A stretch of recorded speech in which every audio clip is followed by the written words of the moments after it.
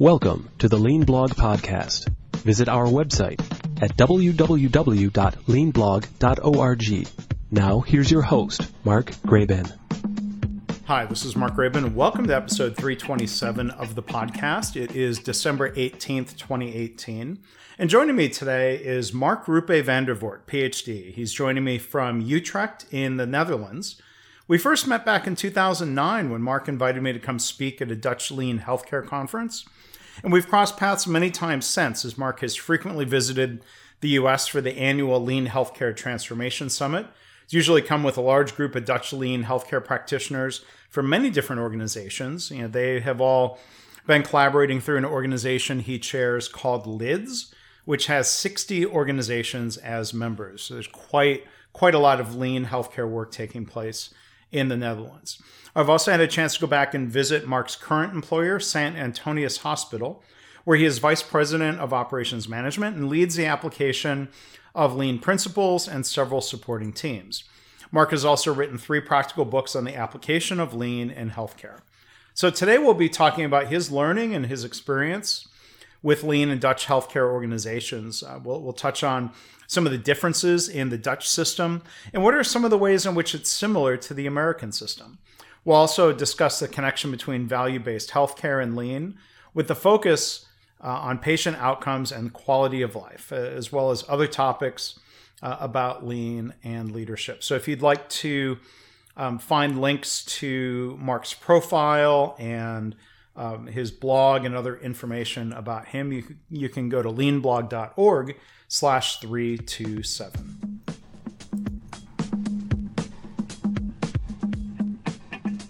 Well, Mark, hi. Thank you for joining us from the Netherlands. It's a real pleasure to talk to you again and to have you finally here as a podcast guest. How are you today?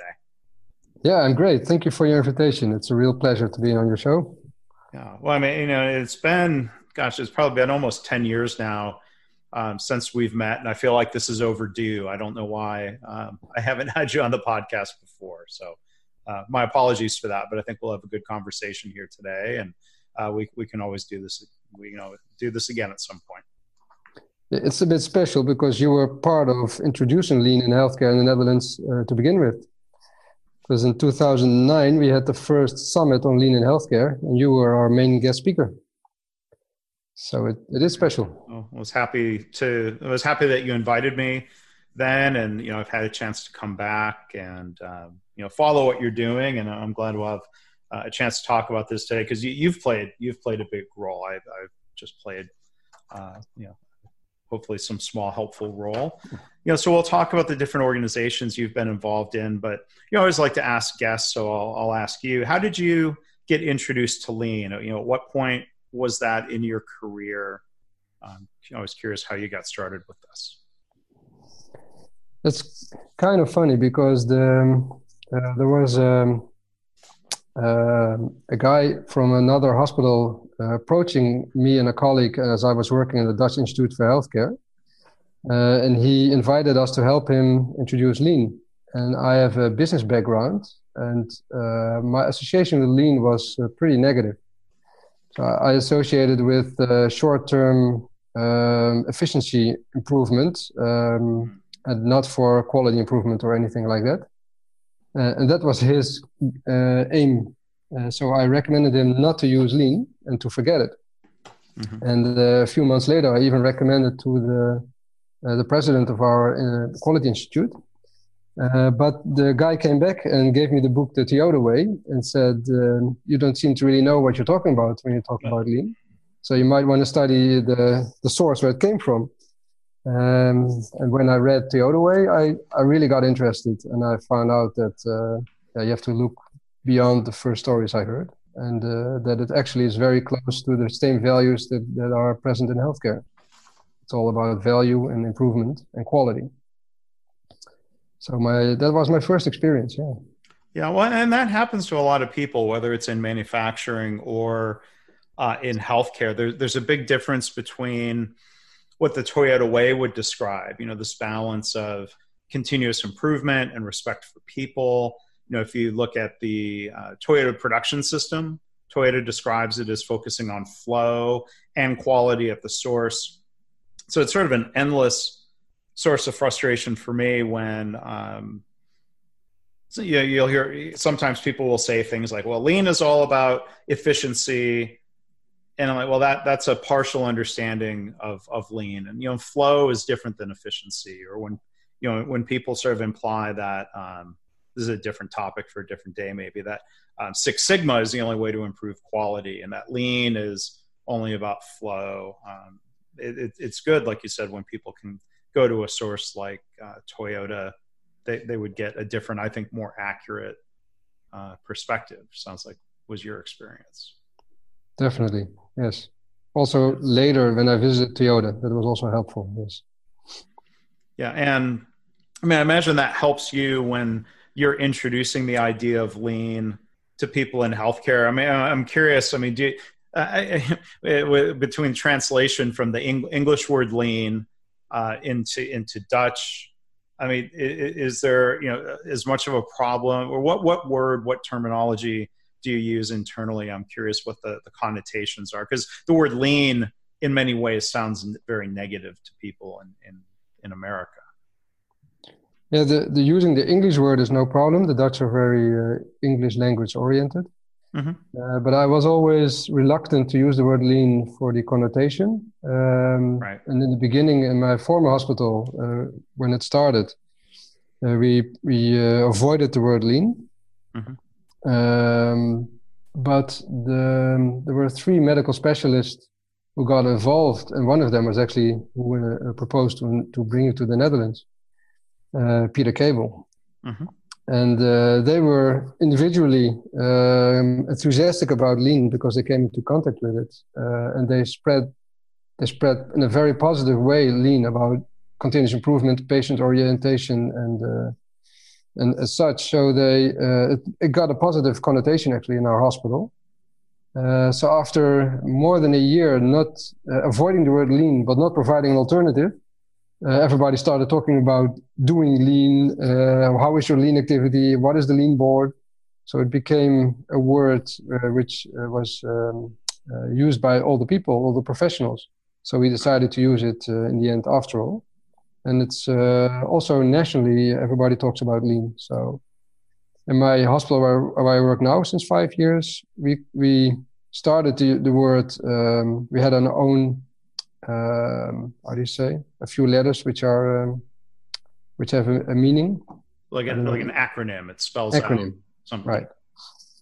And it's a Dutch acronym for increasing your problem-solving capacity. And it has a double meaning. So that was PV+.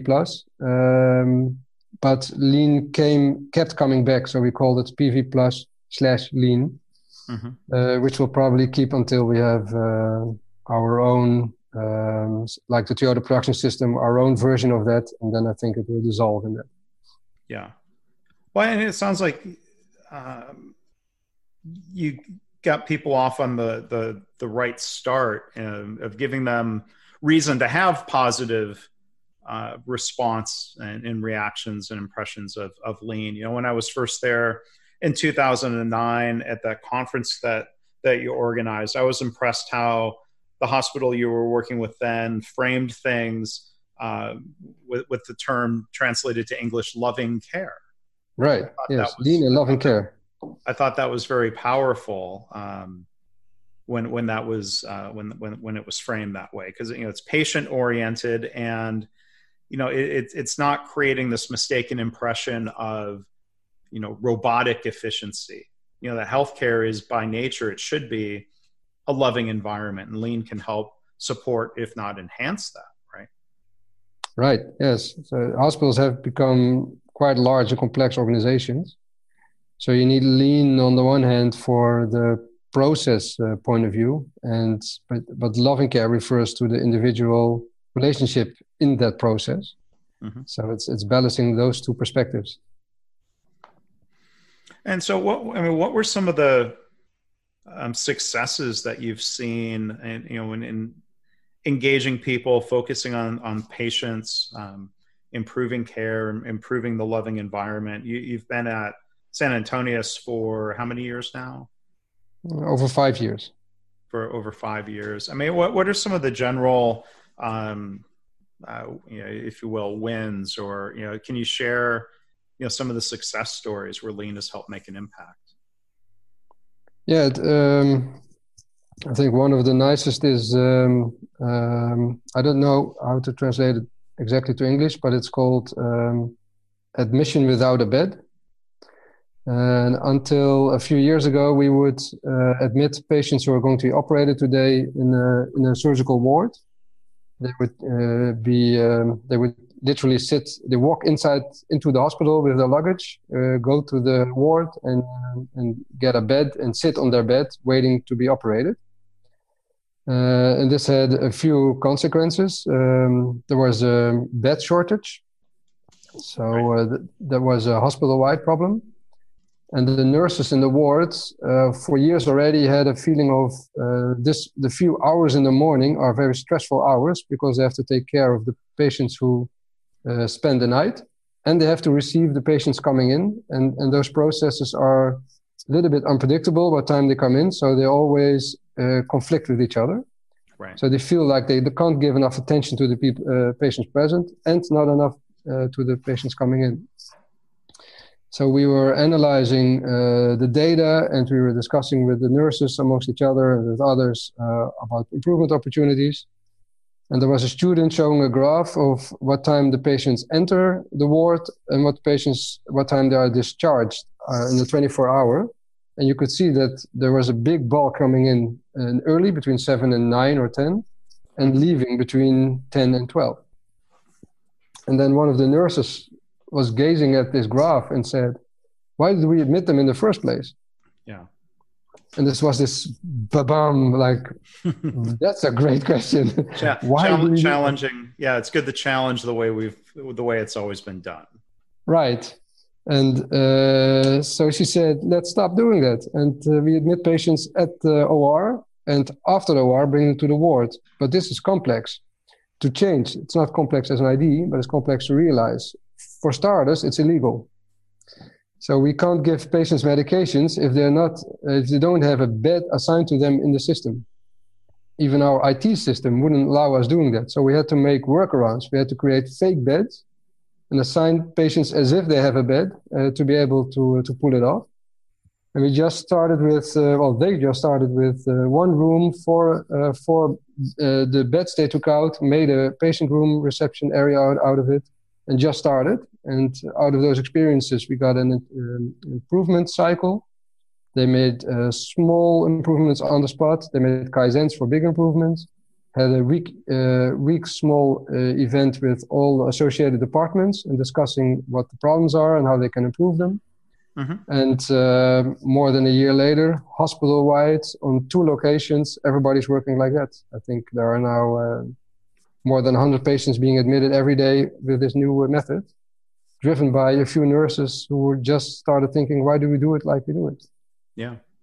And we have now more beds available because of that, but they also feel they can focus much more on the patients, which gives them, improves patient quality and improves the feeling of having less stress in your work during the day. So they are really proud of this result, and it even became a kind of they were so enthusiastic about it in their things like Facebook or at parties that nurses started applying for jobs at these wards because they heard that this is a great environment to work and you can improve things and etc.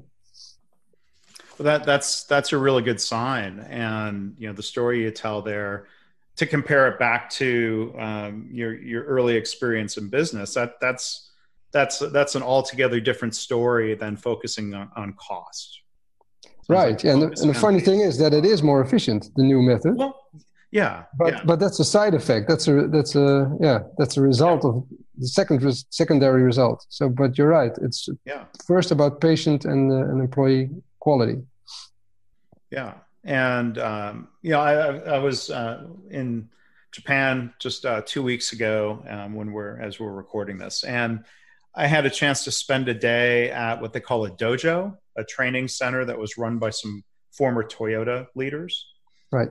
And they had a little simulated assembly area that they would use to demonstrate and teach us how to observe work and look for waste. And you might think, okay, it was very, in a way, you think very fundamental, looking for waste, thinking of Kaizen opportunities. But it was great to see how they taught it, kind of really stepping back to, a chance to relearn and think about some of the basics in a fresh way. But the one thing that stood out very clearly is that all of the Kaizen that they focused on in their simulated process was completely focused on reducing worker walking motion and improving ergonomics. Those are the main things they focused on. And then guess what? Well, then if you fix those problems, flow tends to improve, you reduce risk of error. I mean, it was beautiful to see them articulate and demonstrate that indirect effect, which, right. it's ironic, maybe in a way that, we see this a lot here in the US, and I think it happens in other countries when cost is the dominant focus, you tend not to really improve cost. But when you focus on flow and the employees and the customer, then cost tends to follow. Yeah, I even heard there's now a scientific publication about that made a correlation between hospitals focusing on efficiency are actually less efficient than the ones who are not doing that. Yeah, because I saw this going back to my manufacturing days at General Motors, where people would joke, we'll save money no matter how much it costs us, because there was truth in that. You can make all sorts of bad decisions. There's just short-term focus. I think that's where the beauty of, you mentioned the book, The Toyota Way. Principle number 1 in that book is to make decisions based on the long-term perspective. Right. Have you been able to help influence people to be a little bit more long-term focused in your work with hospitals there? Yes. For us, the momentum we have on that is now integrating lean with value-based healthcare. And my hospital, that's another big theme. And also in the Netherlands, a lot of hospitals are working with it. I think probably as much as lean. So both, I think, are about a third of the hospitals have it now in their strategy, explicitly as a strategy. Mm-hmm. And we are now in Antonius Hospital, we are merging the two perspectives.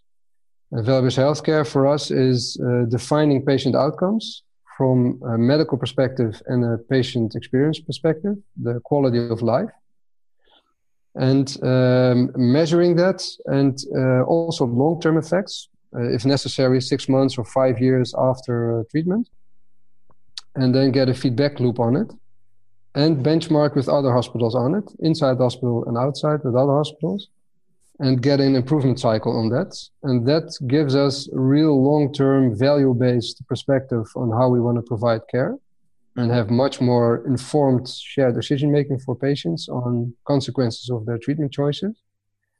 And lean, the use of lean is now moving towards supporting that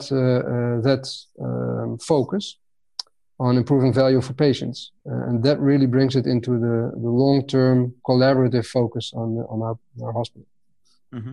Now, does that work around value-based healthcare and quality of life and patient outcomes, does that include trying to solve challenges around trying to help keep people healthy and out of the hospital instead of treating them more efficiently and with better quality once they're admitted? Would that be, because in the US, that's one of the initiatives that hospitals are working on. It creates challenges when the financial model for the hospital is often based on reimbursement for activity, where if a hospital and a health system can do things to keep patients at home, to keep them healthy, to prevent admissions, sometimes in the US that creates financial challenges, even when it's the right thing for the patient. So I was wondering if you could maybe set a little bit of context around, the big picture of Dutch healthcare. My understanding from visiting is that the system is in a lot of ways more similar to the US than it is to, say, the British model or the Canadian model. If you could elaborate on that. Yes, we have similar challenges with the payment model. I think we're a little bit hybrid between the two models, but more close to the US model probably. Mm-hmm. So we are, every hospital is an independent organization. So we're not governmental. I think in the Dutch we call it semi-public type of organization. So we are heavily governmental controlled as a sector, but you are independent entities, and pretty much all non-for-profit. There are a few experiments, but the rest is non-profit. And the insurance companies have a big role in the Netherlands on moving the money through the system. So it's not what we would call it's not a single payer model like you have in other countries, that you have private competing insurance companies in the Netherlands. Yes, every year, 1st of January, every Dutch person can switch insurance company. By law, we all have an insurance, you have to, and every insurance company has to accept every individual. Mm-hmm. And the difference is actually quite small, interestingly. So you're talking about $10 difference per month between insurance companies. Mm-hmm. So it's more marketing and service. And it's also their main offering is by law what they have to offer. So it's only the extras they can have a difference between them. Mm-hmm. And also every hospital has to accept every patient. But you can have some models where it's more expensive if you want to choose every hospital, or you have the preferred hospital of the insurance company. Okay. So that's pretty much the model. And we do get paid also per patient, per activity, and not on the health of the population.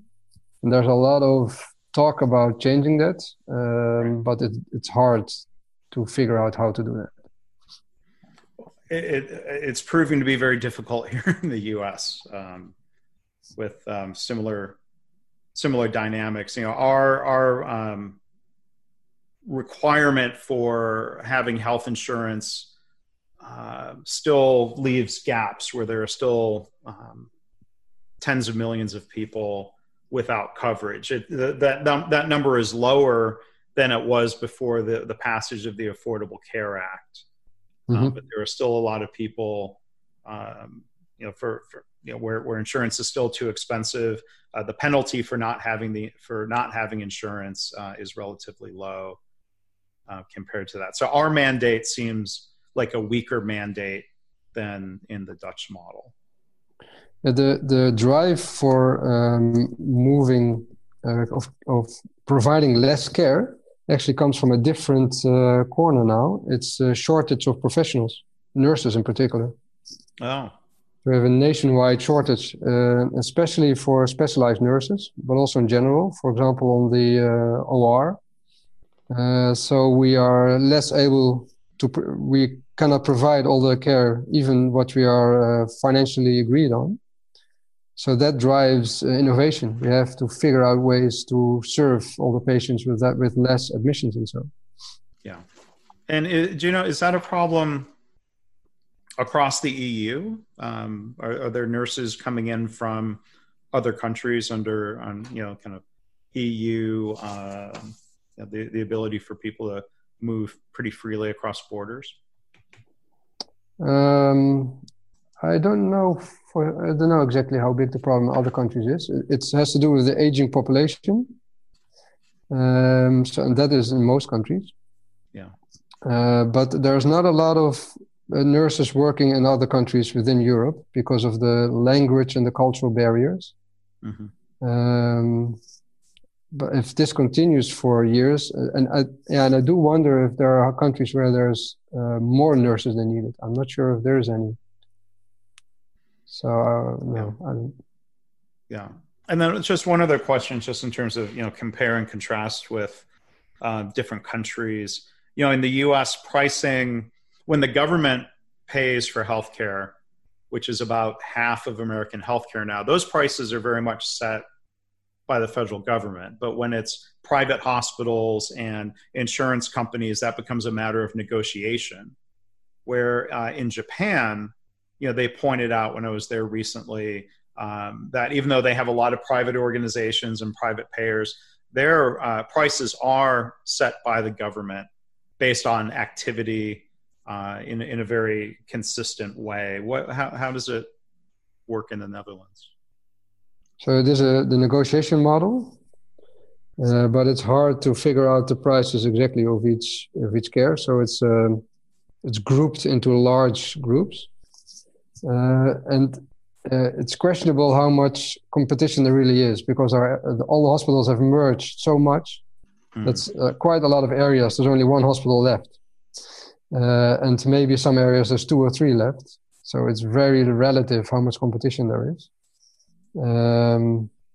So it's more of the sort of famous Dutch consensus model of they have now, for example, all the hospitals, insurance companies, and government have agreed that in 2021, I believe, our budget will be completely come to a stop, our increase every year.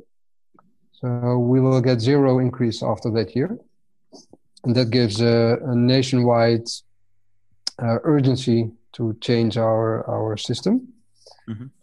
And then insurance companies try to negotiate with each hospitals to end up with that average percentage, which will be 0 in 2 years. But that, of course, every hospital is hoping that they're one of the few which might be able to grow a bit. That's sort of the negotiation game that starts then. Yeah. So, we're kind of comparing the health system model in different countries, but when we come back now to lean and the way we manage, the way we improve, the philosophy of lean, there's a lot that's transferable across industries and across national borders. I've been fortunate to come and meet with you and visit your hospitals a couple of times. You and a large group from the Netherlands have come to the U.S. many times to the Catalysis Lean Healthcare Transformation Summit events. And so I always admire that there's that willingness to travel and learn from outside perspectives. I was wondering if you could share some reflections on that, coming to the U.S. And I know in particular, Jeff Koss has been somebody in Washington State, I believe, who's been a big influence. If you could talk about that a little bit. Yeah, correct. Yes, that is a big part of our learning, that we go also in the Netherlands to visit each other and other companies, but every year there's at least one, I think usually 2 trips to United States, and since recently also to Japan. And the United States has become kind of a routine. I always liked the saying of Einstein, at least it's attributed to Einstein, that he said, you cannot solve a problem with the same type of thinking that created it in the first place. Mm-hmm. So it's helpful to go to an environment with a different type of thinking, like Toyota, and that confronts you with your own thinking. And somehow it's much easier to get a group of doctors and executives to spend a week in the United States than 3 days in the Netherlands. It's kind of funny how that works. We make it a big trip. We set a date 6 months ahead, and we're all going. And that gives us then a preparation. What are our learning goals? Why are we leaving? Why are we going there? And every day we reflect on our learnings. And that gives a really powerful model to accelerate your learning and your thinking about it. And we always visit non-hospital environments and hospital environments. Mm-hmm. That's, I think, an important combination. And Jeff Koss has been the best visit we had in all those years. I think we've done 8 or 9 trips now or so, maybe 10 even. And he was just nobody knew nothing to expect. He was a small company of furniture. I think he has grown now. Now he's maybe about 200 people. And he blew us away. It was so inspiring. And he got all the aspects of Toyota or Lean, the hard process system, pool system. Also, especially it struck us the people aspect, the commitment of the people, the ownership, how do you say, self-evidence that it's normal for them that you're contributing to the total process and to the value chain in the company. And when you just talked about what is lean about, efficiency or quality. When Jeff walks through our hospital, and it took a few years before I asked him this question, and then he explained it to me. When he knows quite easily how advanced a hospital or a department is with application of lean. And I asked him, what does he look at when he thinks about that? And until that time, I always looked at things like how much movement is there? Are people waiting? Is there stacks laying around? So sort of physical evidence of waste. Right. But he doesn't do that. He looks at the people and their physical posture and their face expression. And if there's a lot of stressful signs, then he knows there's a lot of waste present. As simple as that. That completely changed my perspective on lean and what to look at. But also, so when we had a lot of discussions, for example, is walking around waste or not? And people will defend walking around that it's also healthy and necessary. And since that visit of Jeff, I realized let's just focus on what causes stress. Yeah. If people are annoyed that they have to walk a lot, then that's a waste we need to reduce. And we have lots of stress visible and waste associated with that, and we can focus a lot of years on that. And after that, we'll have those luxury discussions on the rest of the waste present. Yeah, I have that discussion a lot with people in hospitals. I mean, nobody's expecting healthcare professionals to be completely stationary. But, the shuffling around, if someone's wearing an Apple Watch or a Fitbit, you might look and ask, well, is your heart rate really increasing from a little bit of kind of shuffling, walking around? Maybe their heart rate's going up because they're stressed out, which is different.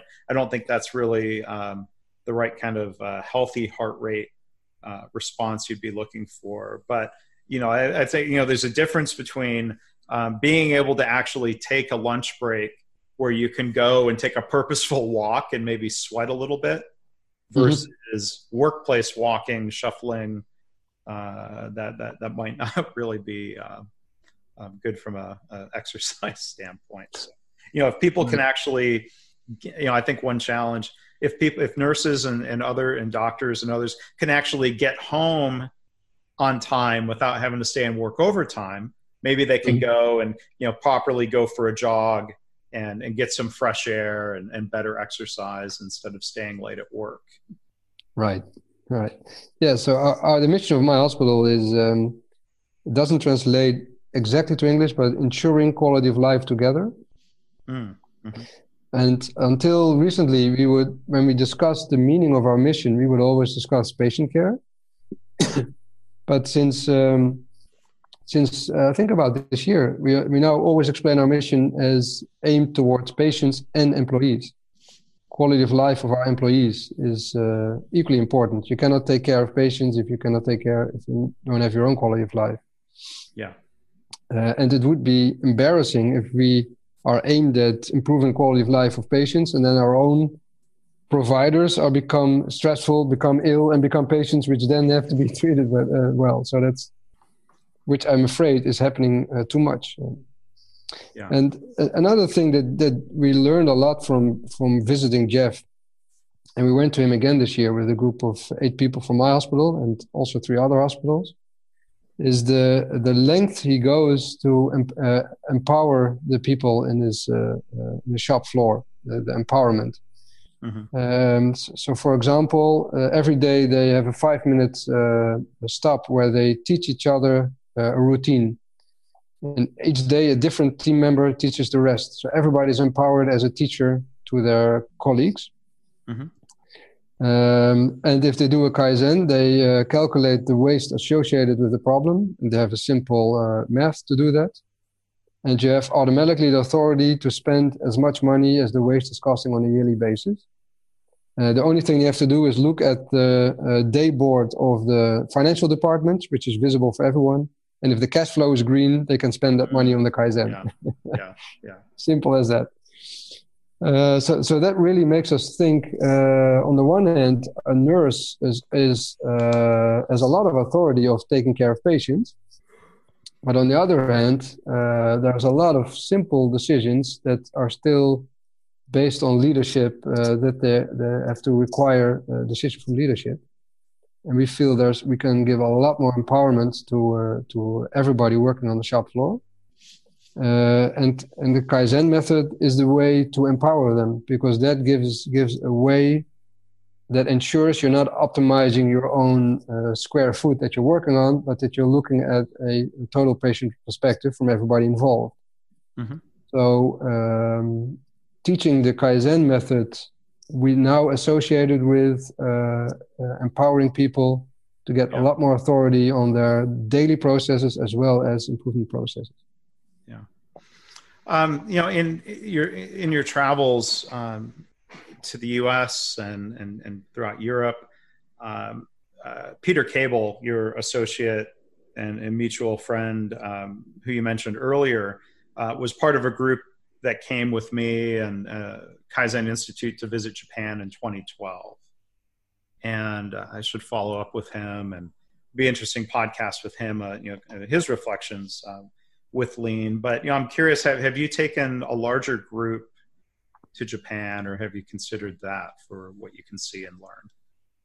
Yes, our LIDS, our Dutch Network for Lean in Healthcare, which has about 60 health organizations as a member. We went last year to Japan, I think with maybe 14 people or so. Oh, good.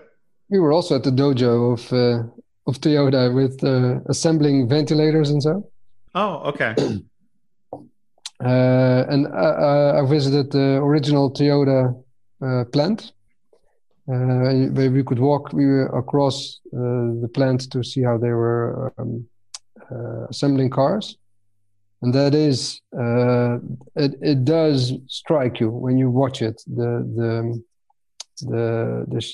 rhythm and the smoothness, and how what an incredible level of a factory it is, but also how the leadership reacts to the people working there on the floor. That was very interesting to see.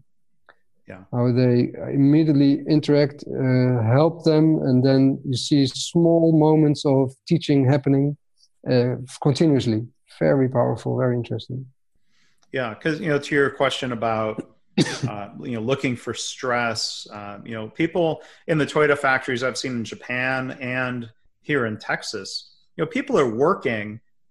It seems intentional, but it's not the least bit frantic or hurried, right, or stressful, which I think is a really important point of the role of leaders.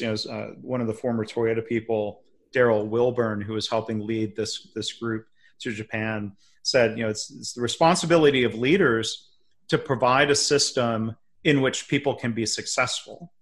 Mm-hmm. But at the same time, you want the workers to collaborate with you in improving that system, because nothing's perfect. So you need to give people a system that is at least good enough to be successful. Or unfortunately, I see in a lot of hospitals, the system is not set up for success. It's constant struggle, stress, overburden, workarounds, firefighting. And a lot of that can't be fixed. I don't think it's fair to only tell the frontline employees you're empowered. I think at some point leaders need to also make sure that the system is the least bit capable. If it's hard to Kaizen chaos, might be right. a way of saying that. I completely agree. So I just had a thought and I lost it. So your point was that you cannot expect people to improve in chaos? Yeah, that small incremental Kaizen of a fundamentally incapable process. Right, yeah. So I have my thought again. Okay. I think we have quite good, we have an 8.2 average patient satisfaction score. We have a plus 46 NPS score, Net Promoter Score. So that's pretty positive. But I think it's despite our process quality. So it's the workarounds that the professionals create to give the patient, in the end of the day, good quality care is why we have such high scores. And they see the efforts they are taking, but it's at the cost of a lot of stress. And I do agree that it's a management responsibility to create the conditions that the professionals can improve it. And it is from both angles. The management has to feel responsible to improve the system, and the professionals can improve the flow and the processes and the direct experience. Yeah. And it has to be collaborative also between those two. The management, if the management is helping to improve elements of the system, you learn a lot about the system and realize what needs to be changed in the total system. Yeah.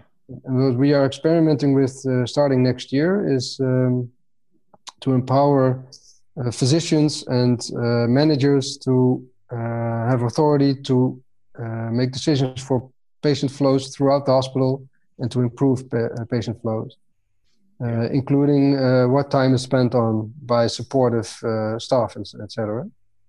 So we have basically still a silo organization as most hospitals, and we think it's difficult to figure out how to move to a flow-oriented structure. So we start with it in a virtual structure. We keep a hierarchical structure, but we give authority for flow, much more authority to improve flow throughout the system. That's a management thing. Yeah. So unfortunately, we've got a time constraint. It's my time constraint. I apologize for that. But maybe one other question before we wrap up. You were recently part of, or maybe help organize, maybe I'm underselling your role, but there was the recent European Lean Healthcare Summit that Catalysis organized. Can you talk a little bit about how that event went and if there were any kind of particular key takeaways for you? Yeah, we co-hosted it. It was in different countries. So this year in the Netherlands, it was real fun to organize it and to be part of it. And I liked it that it was actually quite international. Also Tanzania and South Africa and Singapore and a lot of European countries and also US. Mm-hmm. Well, what I liked personally most, but that also says something about where I'm looking at now, is that some of the best stories were about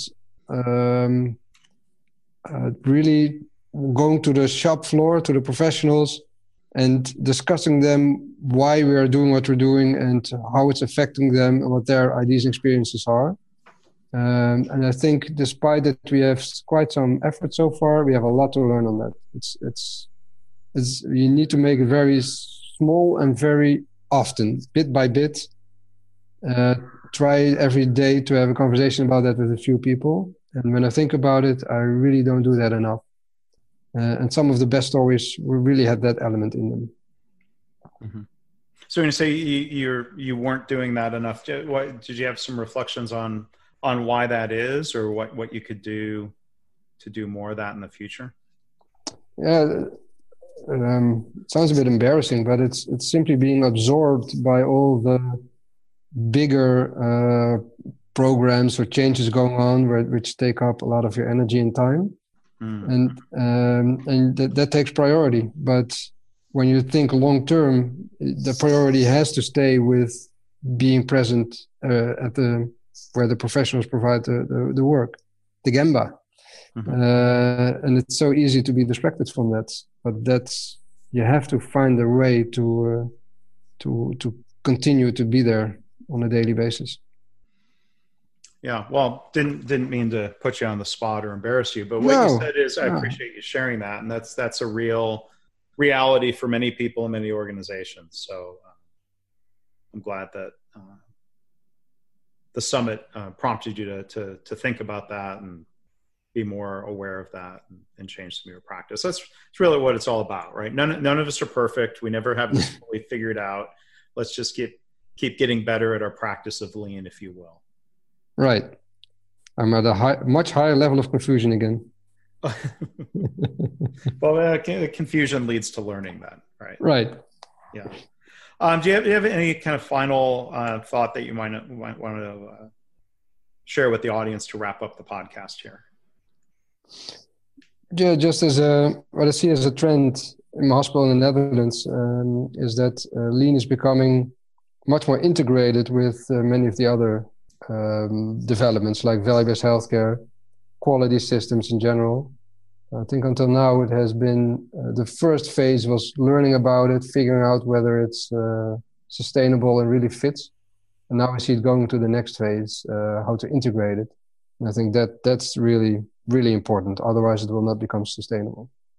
Yeah. So it should not be a separate thing. Yeah. No, I agree. That's well said. Maybe we can explore that and some other topics in a future podcast. So, Mark, thank you for taking time out of your evening there to talk and share and reflect a little bit here. Really, really appreciate it. Thank you. It was really nice. Thank you. Thanks for listening. This has been the Lean Blog Podcast. For Lean news and commentary updated daily, visit www.leanblog.org. If you have any questions or comments about this podcast, email Mark at leanpodcast@gmail.com.